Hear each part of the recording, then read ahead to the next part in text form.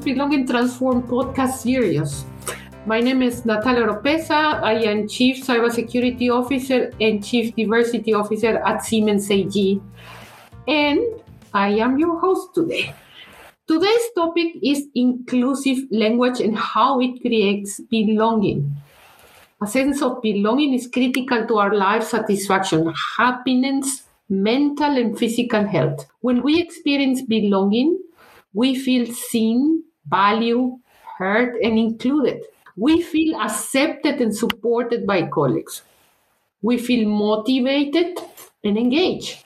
And we feel empowered to be the best version of ourselves. Joining us today, we have Kim Clark, a diversity, equity, inclusion, communication educator and consultant at Ragan Consulting Group. Kim recently supported us at Siemens to help produce a very comprehensive inclusive language guide. So with that, welcome, Kim. Happy to have you here. How are you today? I am so well and excited for this conversation. It's good to see you again. So, Kim, let's jump straight in. Firstly, can you explain, please, to our listener what we mean by inclusive language? Yeah, there's a lot of misconceptions and misnomers around what inclusive language is and it isn't. So let me tell you what it is.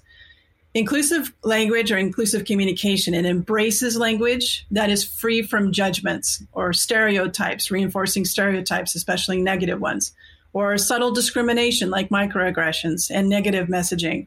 So inclusive communication, it mitigates biases, it avoids slang and expressions that can discriminate against groups of people.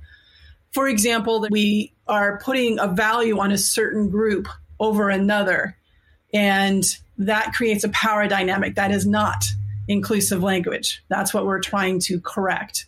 It also provides room for self-identification, like pronouns, for example, and it has a lot of flexibility. The Linguistic Society of America has a definition of inclusive language, so I'll share a piece of it. Acknowledges diversity, conveys respect to all people, is sensitive to differences, and it promotes equal opportunities. So gender-neutral language, for example. We want to use team. We want to use engineers. We want to use terms that incorporate gender where it doesn't necessarily belong. So if I'm going to interview you as a leader, now if I'm a women's conference, I may want to say, as a woman and as a leader, X, Y, and Z, here's my question. But if I'm not a women's conference and you and I are just talking, I want to talk to you as a leader. Your gender isn't necessarily the thing that I'm focusing on. I'm focusing on your skill set as a leader. So we have a tendency to kind of insert gender where it doesn't necessarily belong. So we need inclusive language really helps us with that intentionality. We also want to avoid any kind of language in the workplace that has a problematic history. And I can get into some examples of that later, as well as cultural appropriation. I had mentioned microaggressions. But inclusive language isn't always just like this feel-good, warm hug. It still has candor. We're still calling a thing. We're going for accuracy. So, for example, you mentioned that I worked with the team at Siemens around an inclusive language guide, which I recommend every organization has an inclusive language guide for so many reasons. And here's one. That process that in putting together the inclusive language guide, we heard from the employee focus group this term digital native as it was showing up on a lot of job descriptions coming from Siemens. So we had a really good conversation around what is digital native and is that inclusive language? Because we want to make sure that our job descriptions obviously are gender neutral and are inclusive in their language. Well, digital native is a description, but it's also used as a metaphor, but it has a couple of issues. So it's seen as age discrimination to workers 40 years or older and more so for 50 years or older. So there's this assumption that if you're at a certain age, you don't have certain technical skills. So to be more inclusive, we are looking at capability regardless of age. And it's also using a term, the native part, using the term native in any context outside of Native Americans and indigenous cultures. That's an example of I was talking about earlier of cultural appropriation. Yeah. Now tell me, Kim, why is it important and why is now becoming more and more important? Why is it? Well, because we are in an age that we need to be more intentional with our language. So language is the medium through which attitudes and behavior are influenced, and our behavior needs to reflect a workplace of belonging. So the first question when we're talking about belonging, which is critical to Siemens and the workplace, is to whom does our space belong? Language controls who owns that space. That's a key word for me. I mean, belonging and belonging transforms is the strategy of Siemens for inclusion, equity, and diversity. And so give me a couple of examples on how this language can create this sense of belonging that enables all of us to unleash our full potential.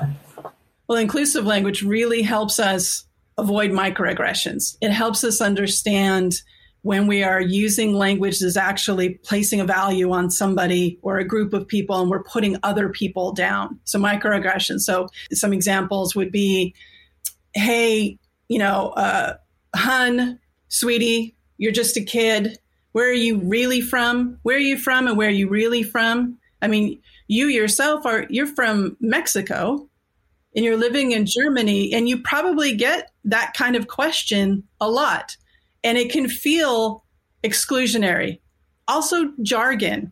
We are creating in the workplace an in-group and an out-group by using acronyms and jargon that if somebody who's outside of our group doesn't know what these acronyms are, we're too embarrassed to ask. There's no glossary to go look it up. And here in the US, we have lots of colloquialisms. So if I'm in a meeting and I'm talking about we're in the game of inches, or I'm talking about putting lipstick on a pig, what does that mean to you as somebody who's from Mexico and living in Germany? And, so I could be leaving you out by creating language that you have to be on the in-group in order to understand. And this is a real threat for psychological safety within our teams when innovation is so critical to our business success. Absolutely. I think so. You are completely right. Now, help us and give us some advice, because I also see the other extreme. People getting worried about writing correctly and then talking correctly, So the good news is that people want to do the right thing. And that unfortunately leads us to this place of perfection rather than progress. So a lot of people will freeze and not say anything at all. Well, I can't say that. Oh, I don't want to say the wrong thing. And it's coming from a genuine place. And that is fantastic, right? And we need to unfreeze. And it's going to take practice. And we need to foster that learning environment to give each other grace, because we're going to make mistakes. I do this for a living, and I make mistakes frequently, right? So there's a humanity here that we have to give each other the opportunity to make mistakes. So we got to build up the skills, clean up our company language, and understand. Oh, here's an example. So Lizzo, you're familiar with the singer Lizzo? So she has new music out, and there's a term that she was using in one of her songs. It was spaz. And people in the UK said that is a pejorative of people with disabilities in the UK. Well, Lizzo is from the US, and it's not possible for her to know all the pejorative uses of terms all over the world, right? So there's language that's nuanced across different regions. She received the feedback, and she changed the lyric and said, I changed the lyric. And then there was more pushback. How could you not know that? How could you have done that? We have a limited experience from which we are coming from. So if somebody has the opportunity to learn an alternative way that creates more belonging for the people that we're trying to connect with, because communications is just about connection. We're trying to connect in communication. That's the point, right? And then if somebody makes a mistake, but they didn't know it was a mistake, and then they learn from that moment and correct it and do better, isn't that what we're asking of people? Yeah, absolutely. I always say that it takes two for tango, and inclusion is a two-way street. So I think that it is also very beneficial if people start to give in feedback each other about what they hear and what they think and feel they hear. And so that we don't go as well into a complication of having to follow rules and then be let's say, afraid of not being completely correct. I think that we have to communicate with all our senses. We have to look into the people faces and watch and then ask whether they are okay with that and so on and so forth. So inclusion is not just a matter of being correct with the language, but inclusion is about making sure we listen and we include the ideas of the others and we make them feel respected and unleash the sense of belonging. No, the other day, we are normally comment on this from the English language perspective. But in other languages like mine, for instance, Spanish, where if you want to be correct, then you will have to add, if you talk about engineers, then you will have to say ingeniero for men and ingeniera for female. So somehow similar to the German language. And then the other day I saw a newspaper release, and they were trying to explain how difficult it will be and complicated if they want to make a message with this gender sensitivity. You couldn't understand the text anymore because so many female colleagues and male colleagues, but translated into Spanish or German, it was a mess. And I think that is also not the case and not the intention. Well, you're absolutely right. It's not, inclusive language is for all languages and especially languages that have gender built into the language.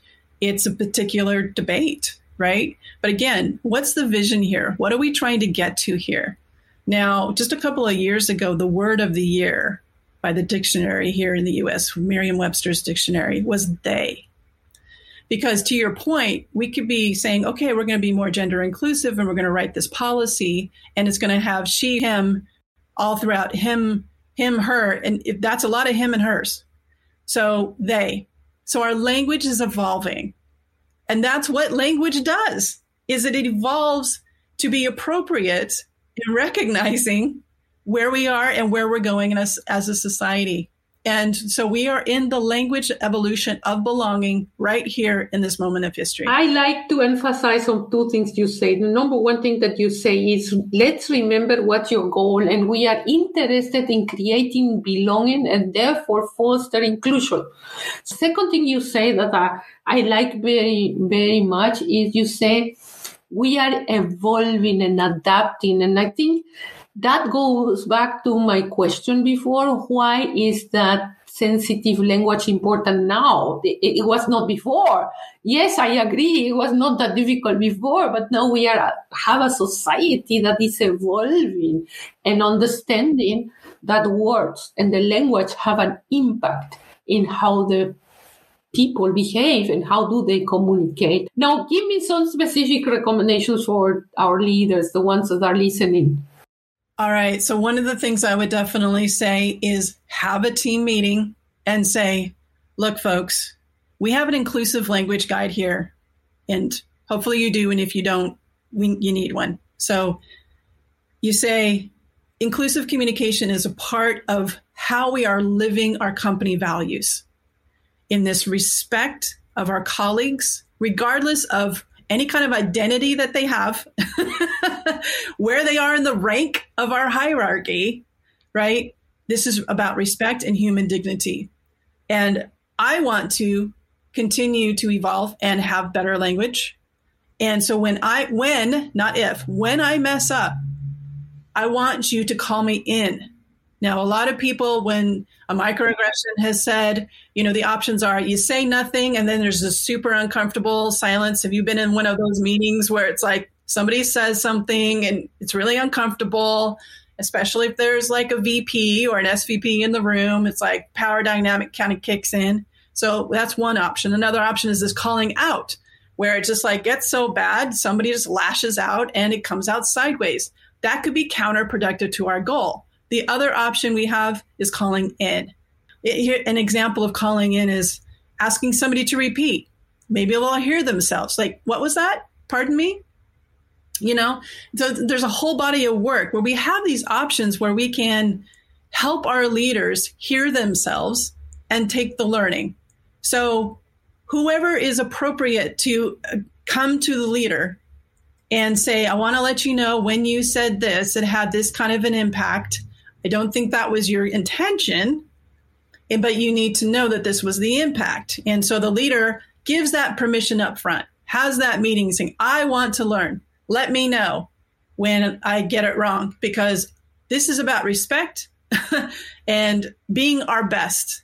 And our language leads to that behavior. And this is what it looks like to live into our company values. And I want to role model that. That is our responsibility as leaders. And definitely don't be defensive, and don't start off by saying, well, it was just a joke. Okay. So that adds more injury to the wound, right? It makes things worse. So coming from a place of, I want to respect you. I want to be accurate in how you identify. Now, here is another interesting question. What if someone else is wrong? Should I say something as a leader? What's your recommendation on that? If that's appropriate in the way that the person will receive the learning in the way that we want them to. So typically if a microaggression, for example, occurs, we're seeking an apology. That's really what we're seeking. We're not necessarily seeking for that person to get fired or whatever, right? So we're looking for that learning opportunity. So somebody on your team may go to you and say, hey, can you talk to so-and-so because they keep asking me these inappropriate questions, or they keep misgendering me, or whatever it is. That could be one option. Another option is that the person goes to them direct. So it doesn't always have to be a going up, a managing up. It can be. If there is psychological safety across the team, then there can be a healthy conversation across colleagues and peers. But there is a time and place where we need to go and bring it up to another level. Now, if you are running a team meeting, you're in charge of the meeting, and a microaggression or something inappropriate is said, if that's the appropriate time and place for everyone to benefit from learning, because you have a social agreement that we're going to learn from our language, then it's like, hey, heads up, you were talking about, we're going to have a powwow on Tuesday. We actually don't need to bring in Native American culture to talk about us getting together on Tuesday. We can just say, we're going to get together on Tuesday. And then it's said, it's done. Everybody takes it in and you move on. Okay. So this is a journey and we are learning on that. And I could learn and talk with you forever on this topic. But I think we will have to kind of go slowly to the end, Kim. So just some more takeaways from today is that I heard to create a connection, to honor your colleague's dignity and make that space for belonging. Physiological safety is among all the amazing benefits of an inclusive culture. Other takeaway is language leads to behavior. We will make mistakes. Yes. Take the learning and apply it. Growth mindset doesn't have a destination. Never finish. Language evolves, and so do we to create safety for our colleagues. Inclusive language is a decision, one that we can make at every moment. Like everything, it takes practice, so stick with it, and everyone will benefit. So, Kim, your final words. We all think that we're super nice and we're pretty rad, so let's actually be that in our language, So learning when we get it wrong is part of building that trust and reputation with our colleagues. Kim, thank you so much for joining me today. It's been wonderful to learn more about the power of language and the importance that it has. We are so grateful to you for helping create our inclusive language guide. It was only launched a few weeks ago, but the feedback from our people so far has been extremely positive. So once again, thank you, Kim. And finally, to all our listeners, please join us. Let's continue to play our part to build a fair world where everyone can belong and thrive. And thank you for listening. And until next time, stay safe and well, and goodbye.